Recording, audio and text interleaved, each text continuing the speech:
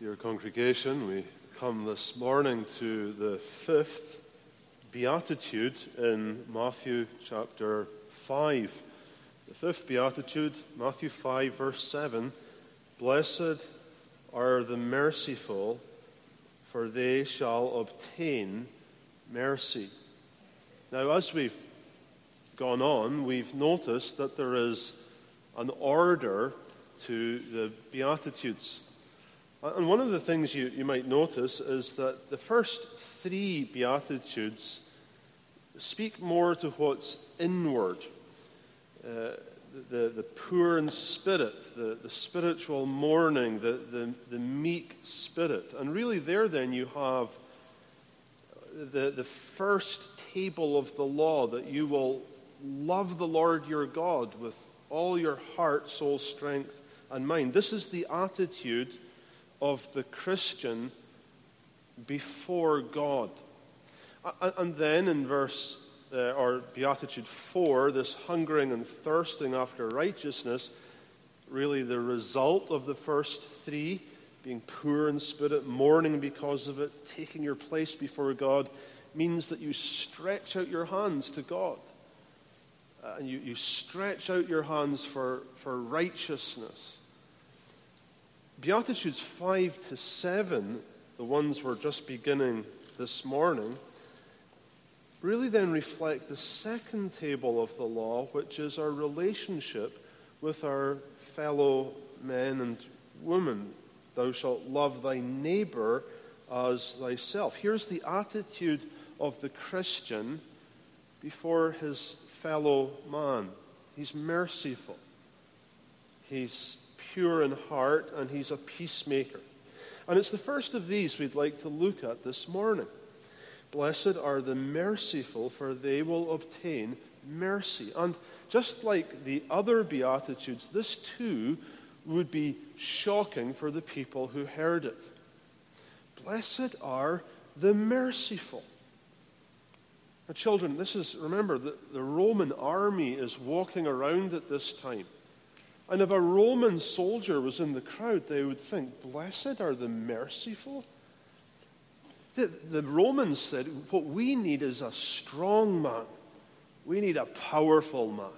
We need a man of courage. We need a fierce, warrior-like man, not a merciful man. That's a weak man to the Roman. There was a Roman philosopher at this time who said, mercy is the disease of the soul. It's saying if you're merciful, you're sick. It's the disease of the soul. But the Jews also, who were certainly listening to Jesus, they wanted a strong Messiah. They wanted someone who could fight the Romans, someone who was going to be strong. They needed a mighty Messiah, not a merciful one. And so this was stunning, and this was a shocking thing to hear. Blessed are the merciful, and yet, isn't this truly one of the most beautiful characteristics? Spurgeon calls the Beatitudes a ladder of light. It's as though they're getting brighter and brighter.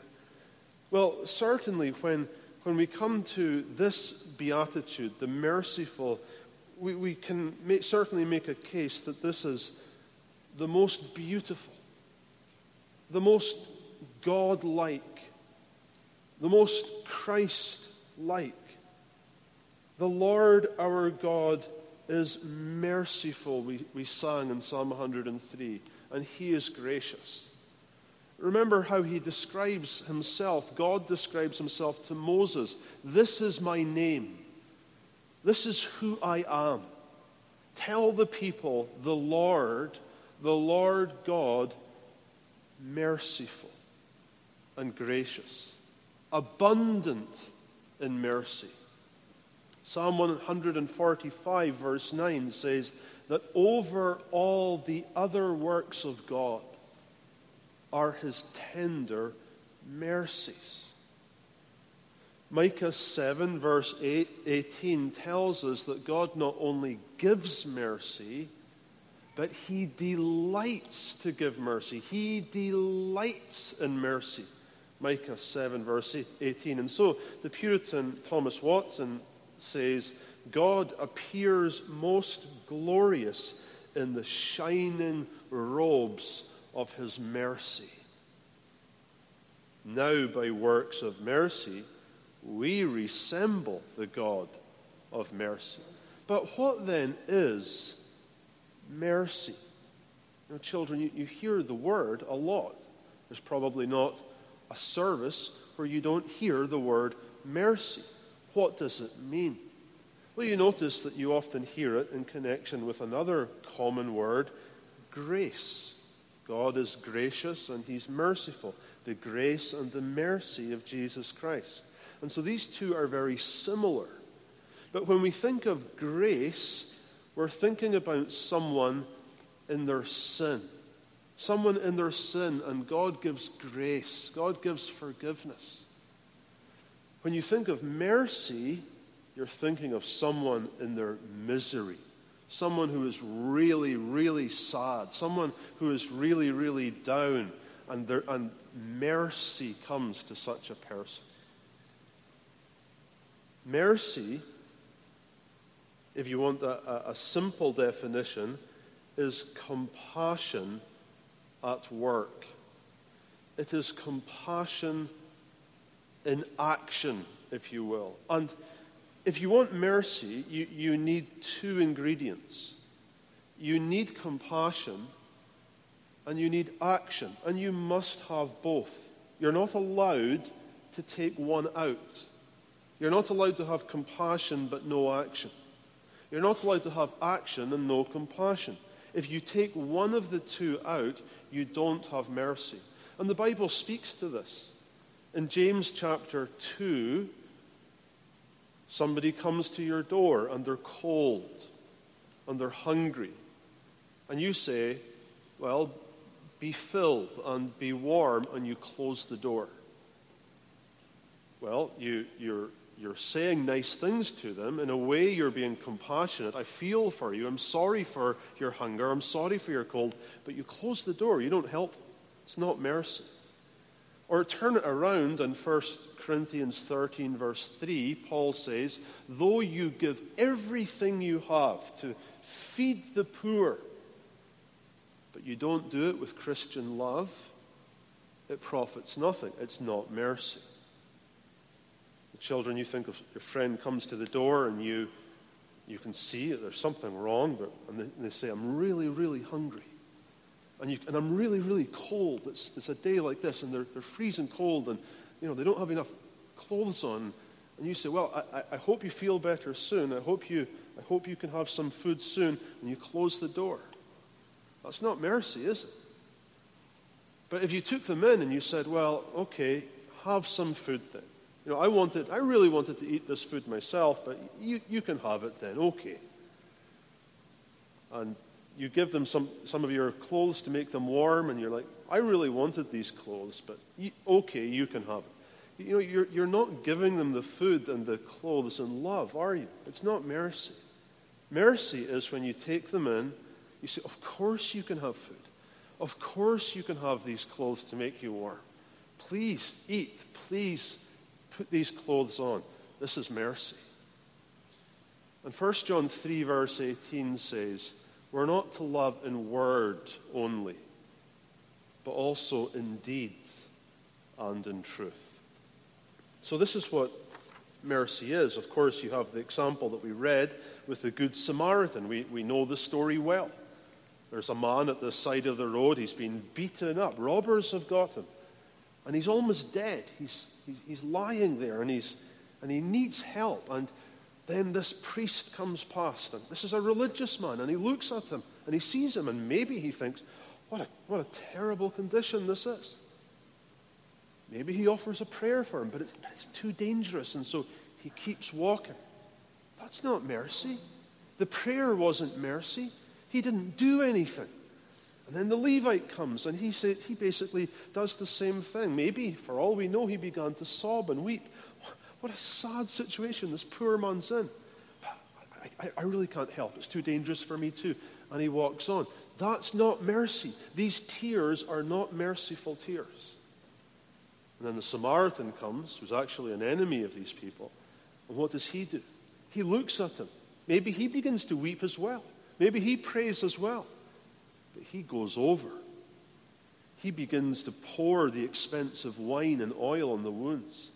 He picks him up and puts him on his vehicle, which was a donkey at the time.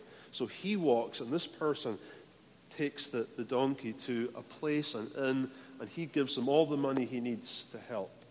That's mercy, says Jesus. That's mercy. Love in action.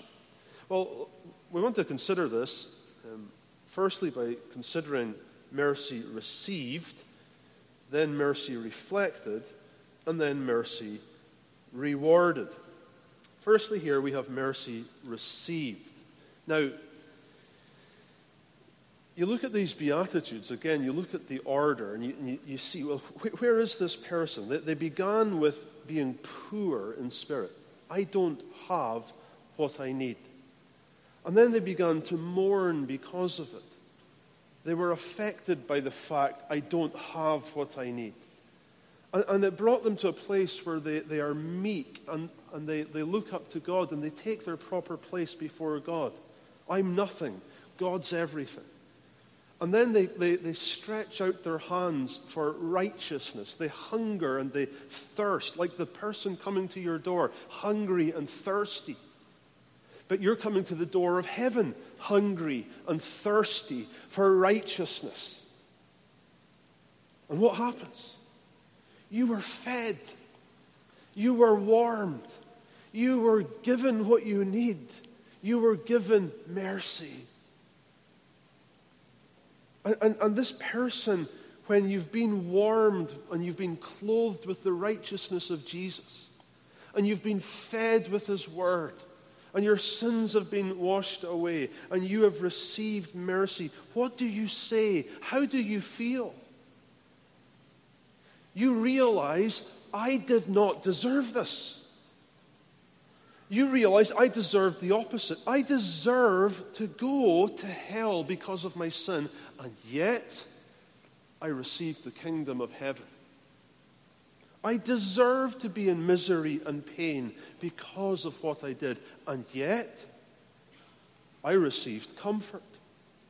I deserve to lose everything because of my foolish sin, and yet I have inherited the earth. I deserve to be filled with cursing, but I was filled with righteousness. What you're saying is, God has had mercy on me. And here's the thing.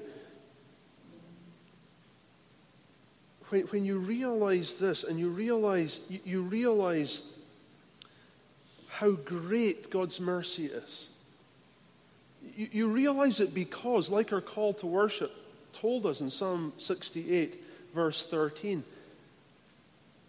I was in the lowest place. I was in the lowest hell, the psalmist says, and your mercy reached me there. Because your mercy toward me in greatness doth excel, and you have delivered my soul out of the lowest hell. That's Psalm 86, verse 13. And so you realize, the help the Lord gave me, it's not a small thing. The food that Christ fed me with cost an incredible amount. What lengths God went to have mercy on me. To have mercy on me, that there would be mercy for you, that there would be food for you and righteousness for you and comfort for you. What did God do? He sent his only begotten Son. His Son came, that there would be mercy for you. His Son became man, took our nature, came into this sin-sick world, that there would be mercy for you. The Son of God suffered and bled and died on a horrible cross, a cursed cross. Therefore, in all things, Hebrews 2:17 says, it was necessary for him. You want to know what was necessary? That there would be mercy for you? Listen to this. It was necessary for him to be made like unto his brothers, that he might be a merciful and faithful high priest in things belonging to God, to make reconciliation for the sins of his people. What a cost. And you look at Jesus, you look at Christ, and you say, his whole life was a ministry of mercy from beginning to end. He was driven by love. He was driven by pity and compassion. He was moved with compassion over and over and over and over. You read it in the Gospels. He was moved with compassion. His whole life was an uninterrupted display of pity and love and mercy. But here's the point, how costly that endless pity was. What a price he had to pay for that most tender compassion. What a death he had to die for that love. Because for him, it was not just pity. It wasn't just a compassion that looks and pities and walks on. For him, it was pity and compassion in action. Jesus did not say to you, be warmed, and then shut the doors of heaven. He did not say, be clothed, and then close the door of heaven to you. No, when he saw you in your misery, he came. He took your nature so that he could suffer, so that he could die, so that he could bleed, so that he could open up a way that whereby the mercy of God could flow from heaven to you. Here is love in action. Here is pity and compassion at work, bringing him all the way to the death of the cross. The Christian is saying, I have received mercy. And so secondly then, you have not only mercy received, but you have then mercy reflected. And here's the thing, once you say, how is it possible to receive this kind of mercy? To see everything Jesus did. How he came, how he lived, how he was born and lived, and how the things people said to him and did to him, and the way in which he determined to go to Jerusalem and gave himself to the death of the cross. And for me, how can that possibly come into our consciousness and not affect us? The thing is, the Bible does speak about people who receive mercy in a way, and they don't then show it. Remember, there's a man Jesus speaks about, and he's forgiven much of his debt. He comes and he says, Master, mercy on me. I can't pay. And the master forgives him everything, clears the debt. And then he goes away and he goes to people who owe him money, and he says, you pay me everything or I'm sending you to jail. So he received such mercy, and yet he was so cruel. It tells me he wasn't thankful for the mercy he received.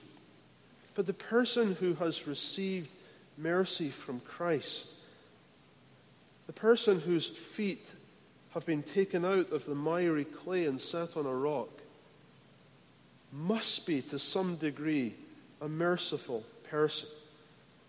The apostles speak of how there is to be a reflection of the mercy of God in our lives. 1 John 4:11, Beloved, if God so loved us, we ought also to love one another. Ephesians 4:32, Be kind one to another, tender-hearted, forgiving one another, even as God, for Christ's sake, has forgiven you. Colossians 3:13, forbearing one another, forgiving one another. If anyone has a quarrel, a disagreement against anyone, as Christ forgave you, so also you forgive them.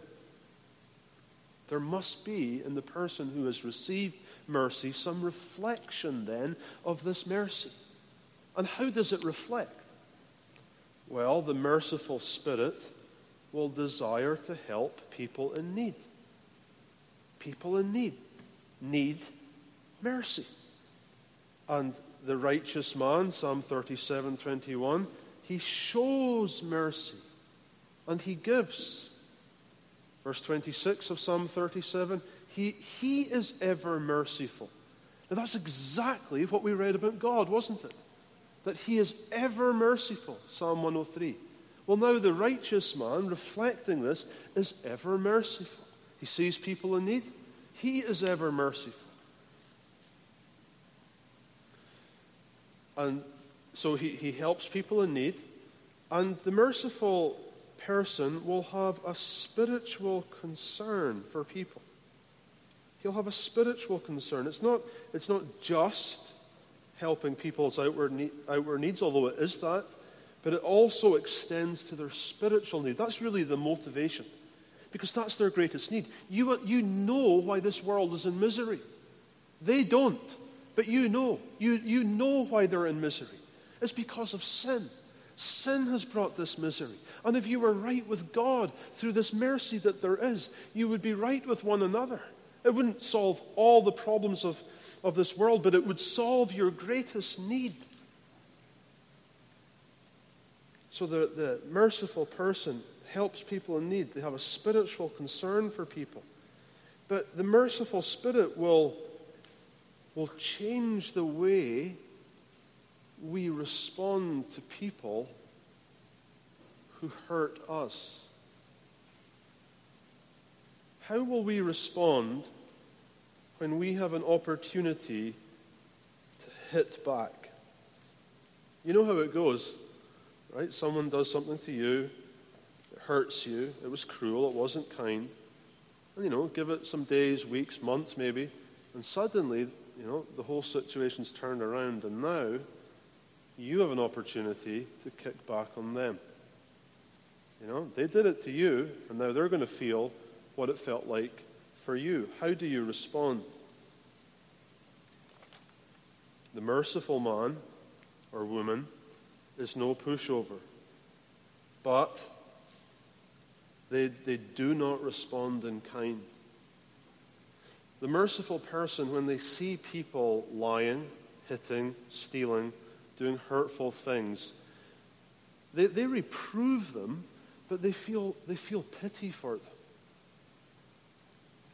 When they speak horrible things, when they backbite, when they do these terrible things, there's this feeling of pity in the merciful man. They see how they break God's law, and yes, there might be righteous anger, but it's not so much waves of anger, it's waves of pity, or rivers of waters that flow down my eyes, the psalmist says. And so you look at these people and you see them under the power of sin, being controlled by the prince of this world, Ephesians 2, verse 2. But you know what Paul says in the next verse, in verse 3? Among whom we also had our way of life in times past. He said, I wasn't any better than them. And the merciful person then, she doesn't condone the sin, but they pity the sinner. And they reprove the sinner. That's mercy. That's compassion in action, rather than just speaking about it behind their back, as it were. So the merciful person, it changes the way they respond to people, but the merciful Spirit, very importantly, delights to forgive. Delights to forgive. So they're not going to stick the dagger in first. They're not going to say, well, I'll forgive, but first you need to feel what you've done to me. You need to squirm first. No. Listen to John Angel James, an old writer who has a beautiful sermon on this text, and he says this so well. Mercy will act the part of a tender surgeon. who in healing the wounds of his patient will inflict no unnecessary pain. Mercy needs a quick, discerning eye, a gentle hand, a tender heart. Many of its objects must be dealt with delicately. For thou, O Lord, art good and kind, and ready to forgive thou art. Abundant mercy they shall find who call on thee with all their heart. And so the merciful person delights, like God, to forgive those who seek forgiveness. The merciful person needs courage. Remember the mercy you are reflecting. Remember the cost it cost Christ. Remember the lengths he went to. And so the merciful person will go to difficult places. The merciful person will go to places that are incredibly difficult perhaps to get to. But he will go there, she will go there. They will give up time, they will take risk, they will give up money, like the Good Samaritan, to bind up the person they see in need. They won't just walk past.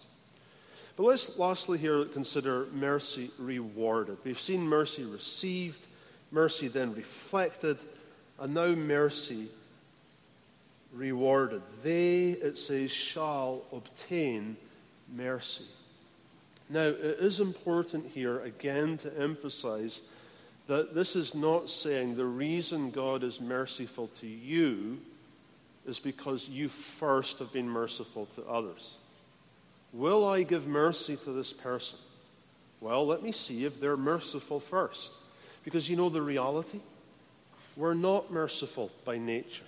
We don't have mercy in us by nature. And it's just as well God doesn't give us mercy on the condition that we are first merciful to others. His mercy is first. You know, the Christian, the Beatitudes can be hard to read at times because you go through them and you say, I don't see this in myself. It says, blessed are the poor in spirit, and I find myself so often quite satisfied in my own spirit. It says, blessed are they that mourn, and I find myself very unaffected so often. It says, blessed are the meek, and yet I find myself to be very proud. It says, blessed are those who hunger and thirst after righteousness, and I find myself without a spiritual appetite so often. It says, blessed are the merciful, and I find a cruelty in myself so often. No, this is saying those who are merciful are people who have received mercy.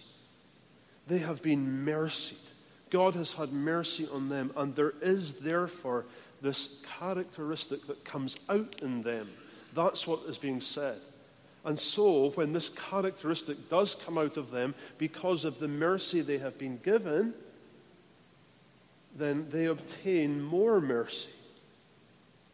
They obtain mercy themselves every single day, if not in words, then in these exact words, then certainly in thought. The Christian is saying, God, be merciful to me, a sinner. Here's a question. Can you live one day without mercy? Just one. Just one. What about 1 hour? 1 hour, no mercy. Can you do it? What about 1 minute? 1 minute without mercy. Just sit there, try not to think anything wrong, try not to say anything wrong. Just 1 minute. Can you do it? Would you do it? 1 minute without mercy? No, it's impossible. The Christian would say, no chance, not 1 second, not 1 millisecond, not 1 heartbeat. I need mercy every moment. Mercy from my birth, mercy from my conception, mercy to my dying day, mercy at the beginning, mercy at the end. God, be merciful to me, a sinner. Every day I need this. Every day I receive this. Every day, God says, I will be merciful to you again. You obtain mercy day after day, moment after moment. You obtain it for yourselves.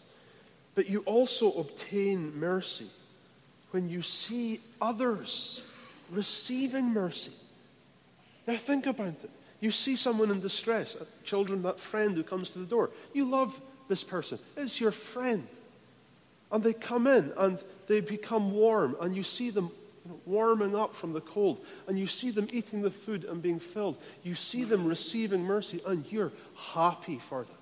In a way, you're getting mercy because their distress became your distress. And so when they receive mercy, you're receiving mercy. And so you see mercy in others, and you see others saved. You obtain mercy because you're in distress for them. Samuel Rutherford says it beautifully about his congregation in Anwath. He said, if one soul from Anwath meets me at God's right hand, my heaven will be two heavens in Emmanuel's land. Dear congregation, I want hundreds of heavens in heaven with all of you there. They shall obtain mercy when they see others receiving mercy. And lastly, they obtain mercy at the judgment seat of Christ.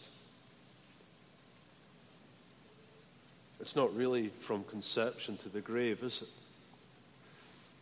It's from conception to right through eternity, a God of mercy. And at the judgment seat, why should you not go to hell after a life of sin? The wages of sin is death. Why should you not go to hell? What's your plea? What are you going to say? I tried my best. It's not good enough. Mercy. Mercy. They will obtain mercy. And it's what Paul writes of Onesiphorus in 2 Timothy 1. Listen to this. He basically says, Onesiphorus had mercy on me. He refreshed me often. He was not ashamed of my chains. He sought me diligently when I was in Rome. The Lord grant unto him that he may find mercy in the day of the Lord. And on that day of the Lord, what does the Lord say to those in his right hand? You were better people? Well, he says, I was hungry, and you fed me. I was in prison, and you visited me. I was sick, and you cared for me. I was on the side of the road, and you went over, and you picked me up, and you took me to the inn. I was knocking on the door, cold and hungry, and you took me in, and you did it in love. You did it to me. I was doing it to my friend. No, you did it to me, says Jesus. You will obtain mercy. Come, you blessed of my Father. You who have showed mercy. Because of the mercy I gave you, yes. And you reflected that mercy. You gave mercy. Come, you blessed of my Father. Obtain everlasting mercy. Enter into the joy of your Lord. Luke 6:36. And let's read 35 too. Luke 6:35 and 36. Love your enemies. Do good and lend, hoping for nothing again. And your reward shall be great, and you shall be called children of the highest. For he is kind unto the thankful and the evil. Be ye therefore merciful, as your Father in heaven is merciful. Amen. Let's pray.